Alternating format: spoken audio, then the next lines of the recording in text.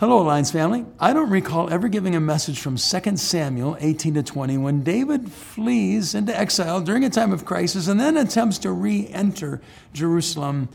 It's complicated, and it has some parallels for us today.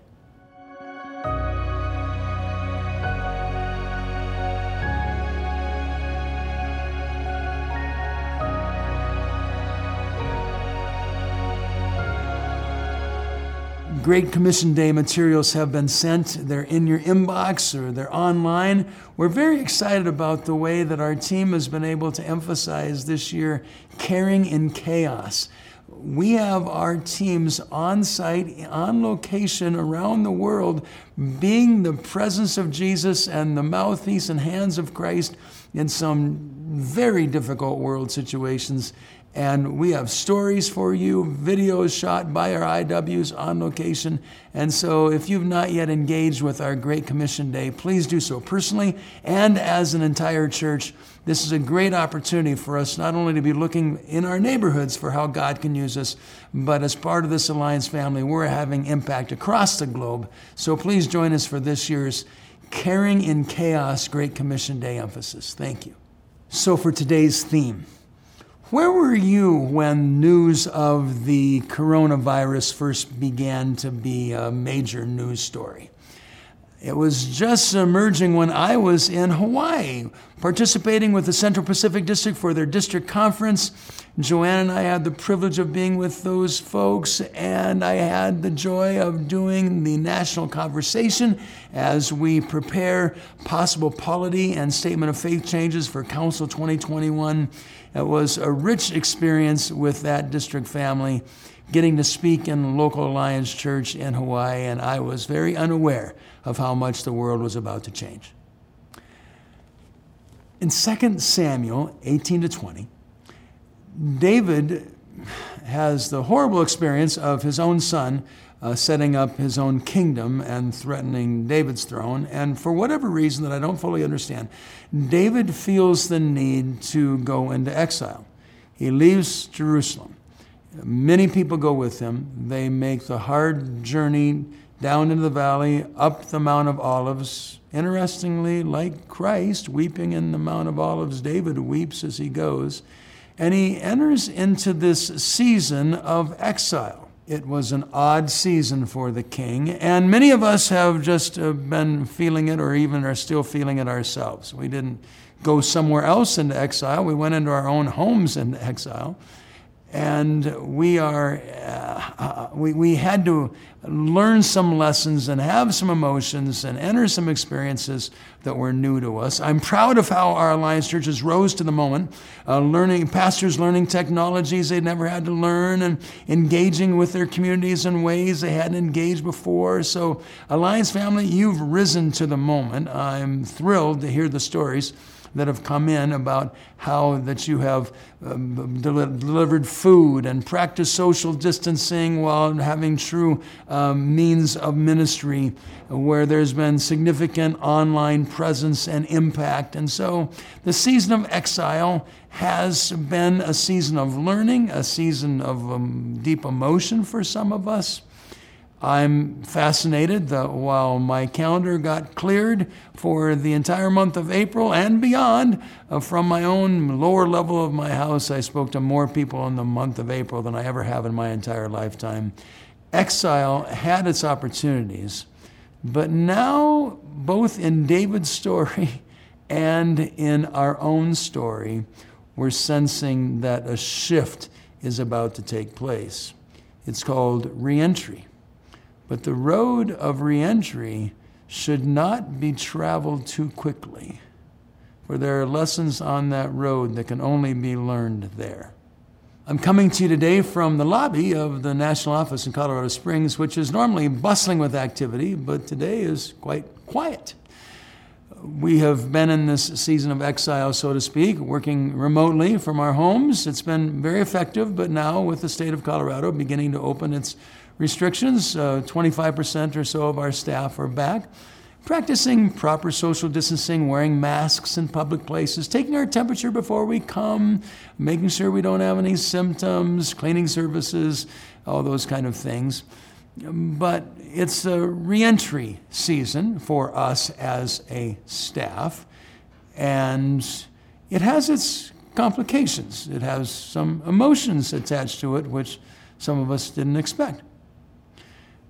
In David's story, his season of exile comes to an end as he finds out that the nation is ready to reclaim him as king and bring him back to Jerusalem. And so the reentry journey begins. And I'm fascinated in the story that it's not a simple journey back, that there's complicating factors along the way. A relationship that perhaps had some fissure within it now becomes a full-blown civil war if you read the story. A decision that David needs to make. There's two separate accounts of the same story.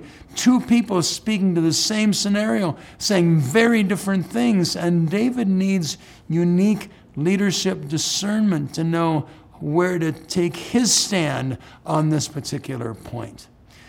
And then when they get back to Jerusalem, that's not the same city that he has left. There's issues that he has to deal with when he gets back.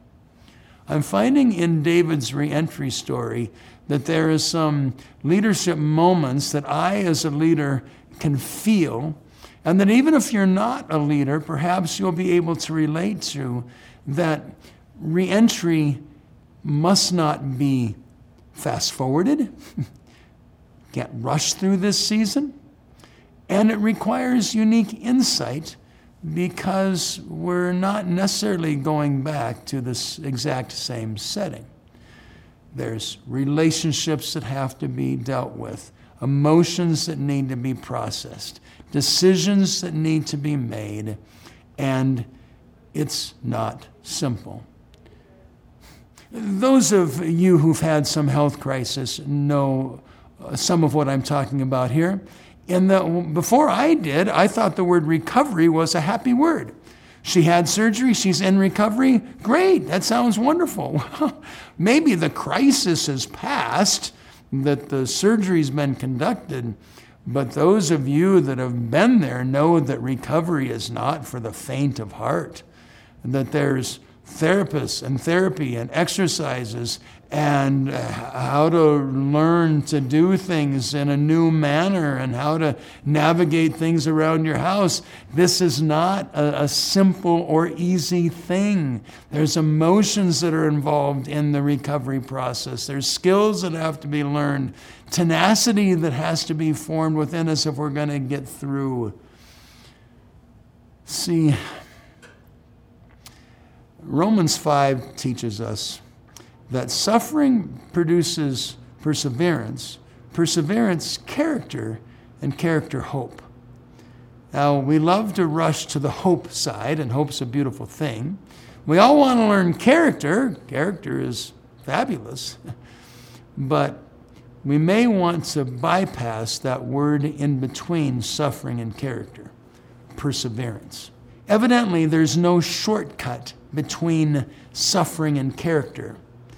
Evidently, we don't automatically learn character just because of suffering. That there is that in-between phase. Perhaps we could call it reentry, perseverance. Suffering produces perseverance, perseverance, character. And friends, as leaders, I'm challenging us that there is something to be learned during the season about the pace of reentry, the priorities of reentry, and how we handle people during this reentry. Whether you're a leader or not, I'm coming to you person to person to say there's stuff of our soul that has to be dealt with during this reentry season. Processing of the persistent stress that we've been under during this COVID thing.